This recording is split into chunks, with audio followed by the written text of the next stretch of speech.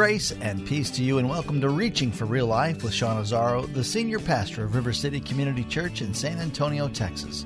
Now, this is a church that exists to help people just like you find the real life you were created for and find it to the full. That's what Jesus said in John 10:10. And it's a promise that you will face challenges in your convictions, and sometimes those challenges are actually threats that may come with a price. So how will you stand when the world tells you to bow down? Pastor Sean is teaching from Daniel chapter 3, maybe a familiar story to you, and he'll show you what courageous living looks like that ended with an inspiring result. It's part 2 of the message called The Power to Inspire. It's time for Reaching for Real Life. We love the inspiring speech of verses 16 through 18. Remember, Shadrach, Meshach, and Abednego answered and said to the king, "O king, we have no need to answer you in this matter. If it be so, our God whom we serve is able to deliver us from the fiery furnace. And he will deliver us out of your hand, O king. But even if he doesn't, be it known, we will not serve your gods or worship the golden image you've set up." And we just go, I could have church. Preach it, boys. We get excited. Yeah, look at that. And really, that little speech kind of gets me fired up. I'm like, I can feel my backbone getting stronger right now. You know what's interesting? That speech didn't do much for Nebuchadnezzar. It does a lot for us. And it should. I think it should.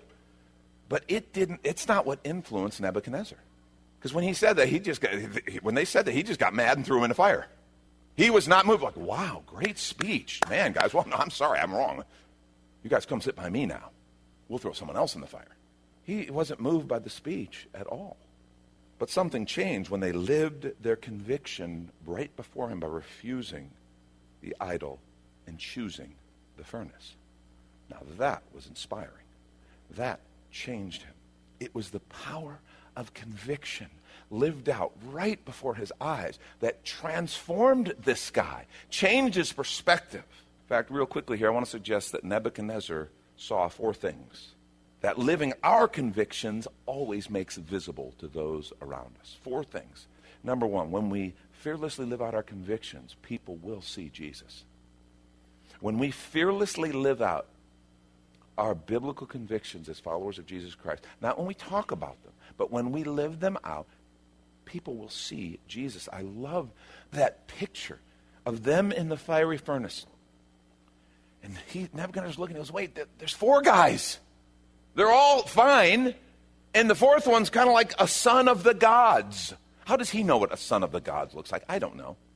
Theologians think that wasn't necessarily an angel. Could be, we don't know for sure. But they believe it was a pre-incarnation manifestation of Jesus Christ himself, the Son of God. And that Nebuchadnezzar was given almost a prophetic wisdom in seeing what was happening before him. When we live our convictions fearlessly, people will see Jesus. I'm not saying we shouldn't declare the truth verbally. I'm not saying that we shouldn't speak. But there's something about when you live it, when you're under fire, and you stand up for your convictions that causes people to see Jesus in a way that is different. I love one of my favorite passages in Acts chapter 4. Remember what happened in Acts 3? Peter and John, there's a crippled guy, and they pray in the name of Jesus, and the guy's healed. And the religious leaders who thought, oh man, we were done with this Jesus. We crucified him. He's gone, right? Well, not so much. And they bring him in, and they are literally on trial. Okay, they are on trial before the Sanhedrin. And they start testifying about Jesus fearlessly. Read it. Some great stuff. And it says in summation, kind of Acts 4:13 and 14. I love this. When they saw the boldness of Peter and John and perceived that they were uneducated common men, and what that means is they had not been through the proper rabbinical schools. They did not have the higher education. They were just regular working guys. But when they saw the boldness of Peter and John and perceived they were uneducated common men, they were astonished. It's like, where'd these guys come from? But they recognized that they had been with Jesus. God help us. I want people to look at us and be able to go, well, what is it about you? And they don't have to like it. These guys are on trial. You don't have to like it, but what is it about? There's something familiar. Oh, yeah, you've been with Jesus. It's obvious. It goes on to say, verse 14, but seeing the man who was healed standing beside them, they had nothing to say in opposition. Oh, that people could look at us and see Jesus. I want people to look at my life and be able to see Jesus. The healing power of Jesus. The love, the forgiveness, the grace of Jesus. The saving power of Jesus. The turning over the table Jesus. When defending God's house and his faith. All of it. Jesus. Because these guys are standing before this council that actually has legal authority to punish them, and standing up and talking about Jesus under threat of beating and imprisonment. And that conviction, it's like, oh yeah, they recognize, yeah, they've been with Jesus. I can see it. I think when we fearlessly live out our convictions in this world, whatever that looks like, whenever the occasion, people will see Jesus. That's why the power to inspire is found in fearlessly living out your convictions. A second thing I think becomes obvious. Nebuchadnezzar saw it. I think others will too. When we fearlessly live out our convictions, it becomes obvious whom we serve. It becomes obvious whom we serve. One of the coolest lines in this whole story is when he refers to them and he calls to them in the fire. And he says, guys, servants of the Most High God. I love that part. He calls to them. Servants of the Most High God. Wait a minute, I thought they were Nebuchadnezzar's servants. They were slaves from Judah that he'd been brought into his service. But all of a sudden Nebuchadnezzar recognizes, yeah, I'm the king, I got armies, I can sack cities and all, that's cool. I can't do that. Isn't it cool when even world leaders step back and recognize there is something bigger happening, there is someone bigger. And he looks at these guys who are his slaves and says, Shadrach, Meshach, and Abednego, servants of the Most High God, come out of there. That's awesome. When we fearlessly live out our convictions, it becomes obvious whom we serve. It becomes obvious there's something bigger at work. And interestingly enough, it becomes obvious that they weren't serving themselves. Because nobody who's serving themselves says, yes, I'll go get thrown into a fiery furnace. Yes, I'll take the punishment. I'll lose money. I'll lose the deal. I'll lose my job. I'll whatever. People who are serving themselves don't do that. People who are following another leader, living a life of conviction, do. It becomes obvious you're not serving yourself, you're serving Jesus. It becomes obvious when you stand for conviction, even when it means this might hurt a little bit. This is going to leave a mark. This is not about me. I want to suggest living out our convictions will always cost us. At some point or another, it will always cost us. But that cost illustrates that you're serving something bigger, something outside yourself. For us, it means we are serving Jesus. Jesus prepped us for this. In Luke chapter 6, he's sharing kind of the Luke version, probably another account of what he shared in Matthew 6 in the Sermon on the Mount. Matthew 5, actually. Luke 6, 22 through 26 says, blessed are you when people hate you, when they exclude you and revile you and spurn your name as evil on account of the Son of Man. I don't understand the blessed part, Jesus. Because that doesn't sound good to me. But he says, blessed are you when they hate you, exclude you, revile you, spurn you. Spurn your name as evil on account of the Son of Man. Rejoice in that day and leap for joy. For behold, your reward is great in heaven, for so their fathers did to the prophets. I will say, I'm not sensing us leaping for joy as the heat gets turned up on us. Not a lot of celebration. And maybe we should. Maybe we should pay attention. And then he goes on to say, but woe to you who are rich, for you've received your consolation. Woe to you who are full now, for you will be hungry. Woe to you who laugh now, for you shall mourn and weep. Woe to you when all people speak well of you, for so their fathers did to the false prophets. Now you're like, wait a minute, Jesus, so you're against me making a few bucks? Are you against me laughing, having a good time? You're against me being well? What's wrong? I don't think that's what Jesus is saying at all. Now, we get confused with that passage, and so we kind of just dismiss it and go, yeah, that's, wow, I don't know what to do with it, and we move on. I think what he's saying is if your faith is costing you nothing, it might not really be faith. If your faith isn't actually costing you anything, because when you actually follow him, when you follow a different leader, you follow Jesus, you are going to go against the grain of culture, and some people are not going to like that. That's all Jesus is saying here. He's saying if no one is ever bothered by your following of Jesus, you might not be following Jesus. I just want to challenge us on that. There's something significant for us to think about. Because when you talk about people respecting people of faith, even whom they disagree with and think they might think they're crazy, but they respect people who stand for their convictions, I'm afraid this nation has lost their respect for followers of Jesus because far too many of us have not stood for our convictions and let the chips fall where they may. When we fearlessly live out our convictions, it becomes obvious whom we serve, and if they treated Jesus the way they treated him, if they treated his followers, his apostles, the way they treated them, why would we expect that we'd never have people who would treat us that way? And when you understand that, by the way, and you know, okay, it doesn't say, when people persecute you because you were a jerk, okay, that's not what Jesus is talking about, okay? So that doesn't count. If you go, oh, they're persecuting me. Why? Well, because I did this. Oh, yeah, that's not persecution, that's justice. Okay, that's just right. In fact, I'm wanting to persecute you right now, just hearing your story, you know? Unnecessary editorial comments. No, he says, but for the sake of your faith. When you find yourself walking through and going through something, and for the sake of your faith, you begin to experience the heat being turned up because you know you're following Jesus and you're having to take a stand, and someone is now coming against you because of that. It is cause to rejoice. It is cause to say, Jesus, thank you. Because you know you're on the right track. The power to inspire is found in fearlessly living out your convictions.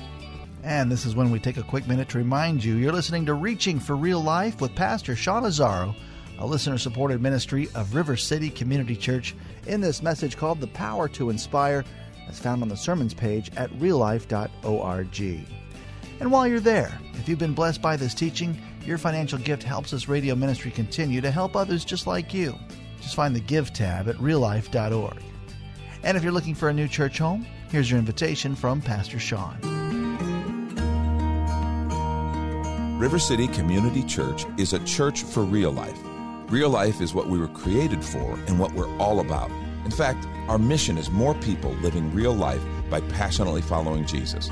Hi, I'm Pastor Sean Azzaro, and we believe we were made to have a life full of meaning and purpose that can only be found in relationship with our Creator.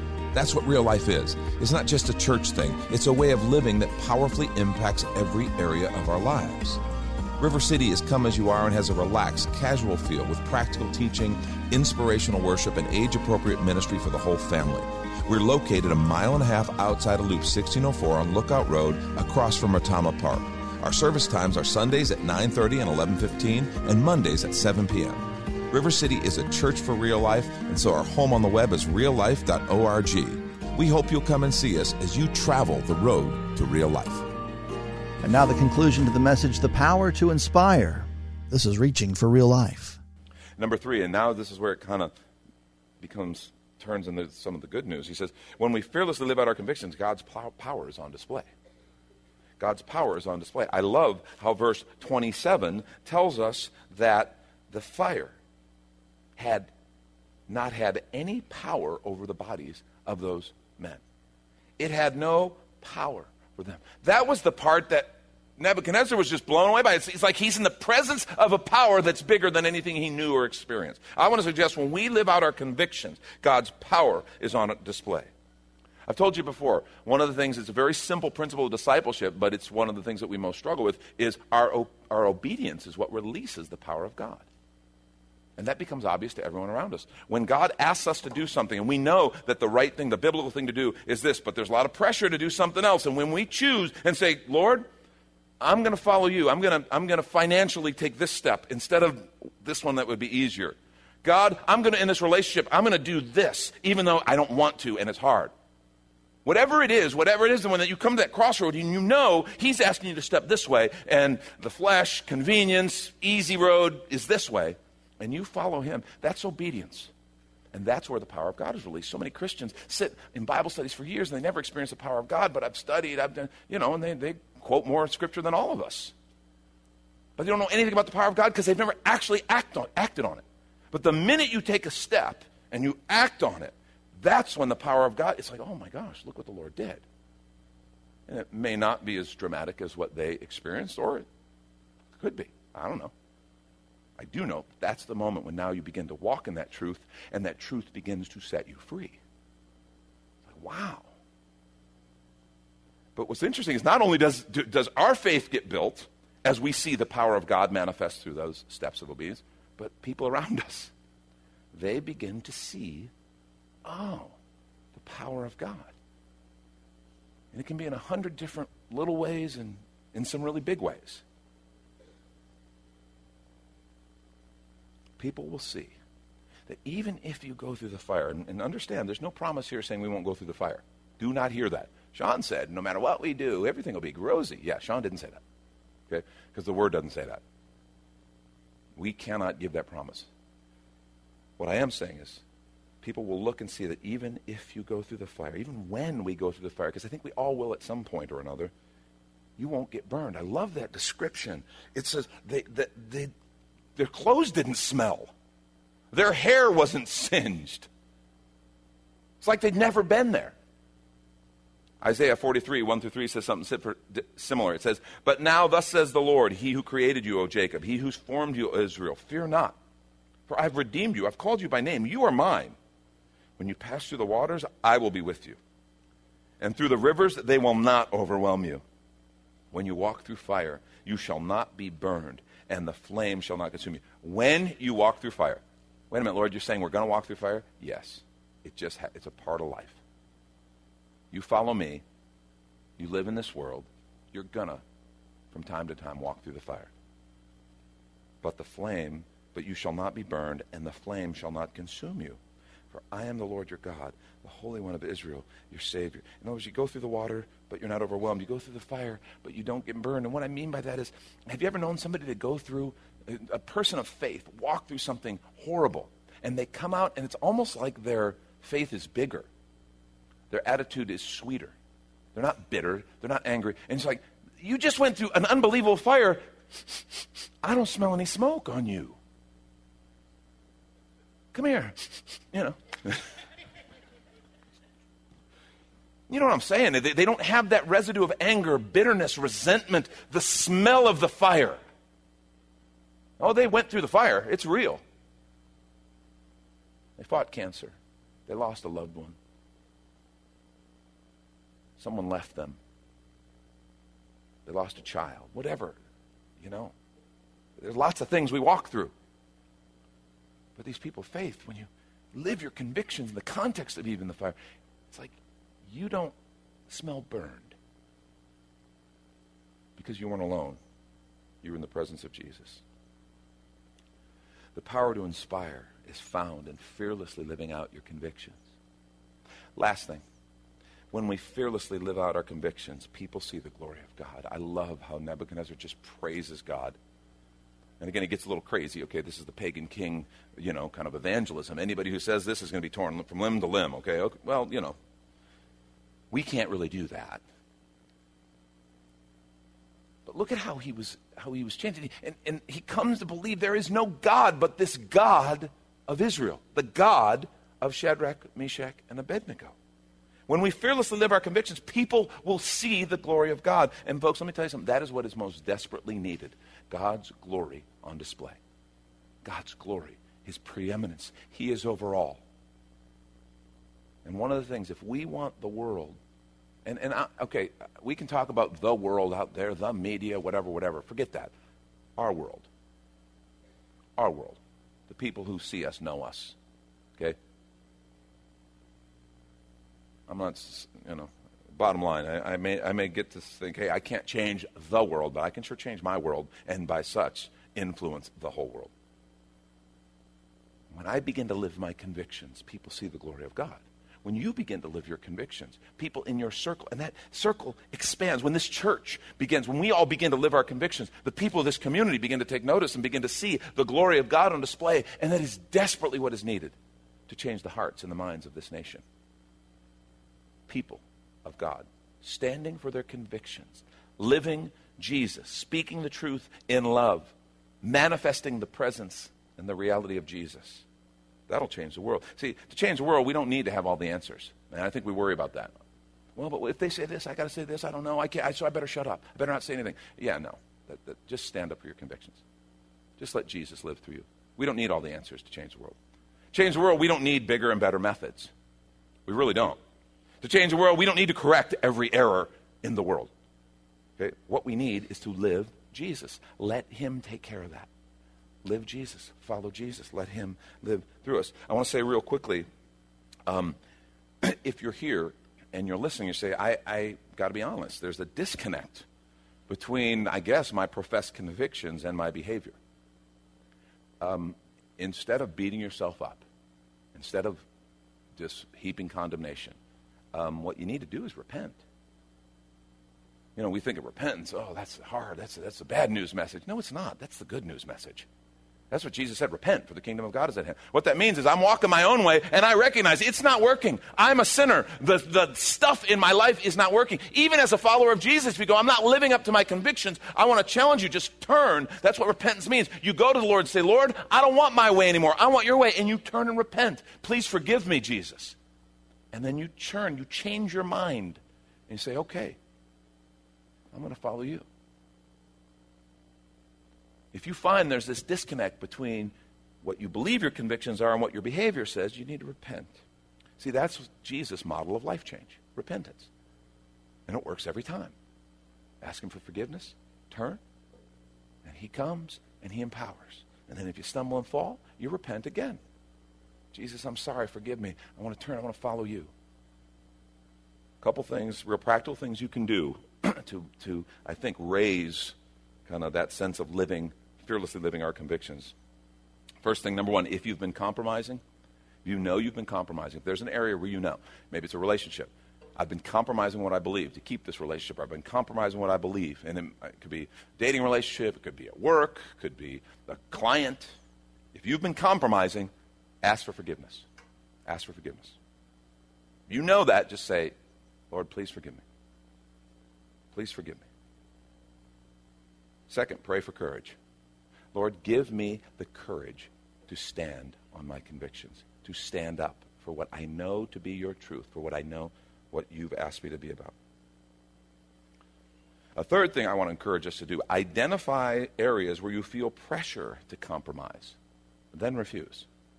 So it may not be that you've had some big compromise, but you might, I think it's worth noting when you're in your quiet time, just you and the Lord, you know, beginning of your week, just stop and sit down and say, Lord, where are some areas that I feel pressure to compromise? Maybe at work you find yourself regularly pressured to compromise what you know to be right biblically, your convictions.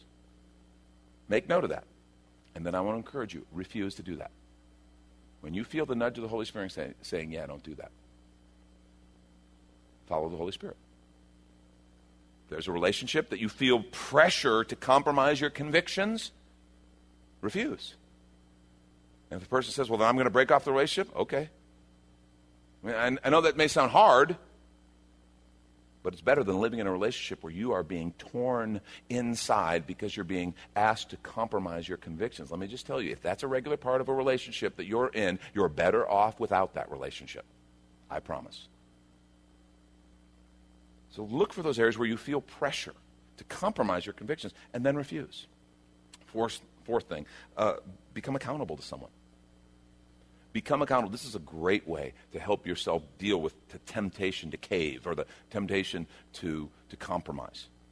And that is, tell someone you love. You know, that's why we do community groups. If in your community group, if there's a couple people, maybe your whole group, I don't know, just share with someone or small group of someone that I am always tempted to compromise this at work or in this relationship or in this thing. I'm tempted to compromise. I want you guys to pray for me, and I want you to ask me about that next week.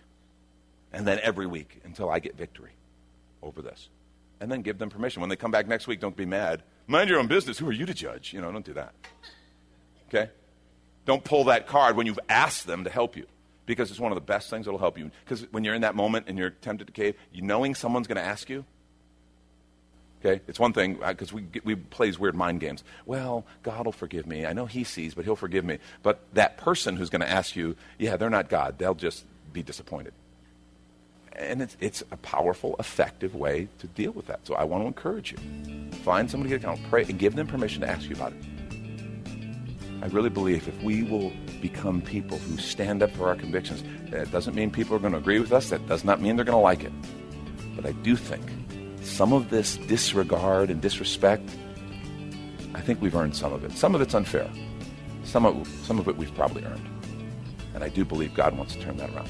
That's Pastor Sean Azzaro. You've been listening to Reaching for Real Life Radio, and if you'd like to hear this full message, The Power to Inspire, it's available right now on demand when you find the sermons link at reallife.org. And while you're there, we'd love to hear from you. Send us an email that this program blessed you, or even better, your financial gift helps this radio ministry continue. Find the Give tab at reallife.org. But of course, you're invited to visit and join us at River City Community Church, located on Lookout Road right behind Rotama Park, next to the Real Life Amphitheater. If you'd like to call the church, the number is 210-490-5262, as Reaching for Real Life is a service of River City Community Church. And we hope you join us again next time for more Real Life.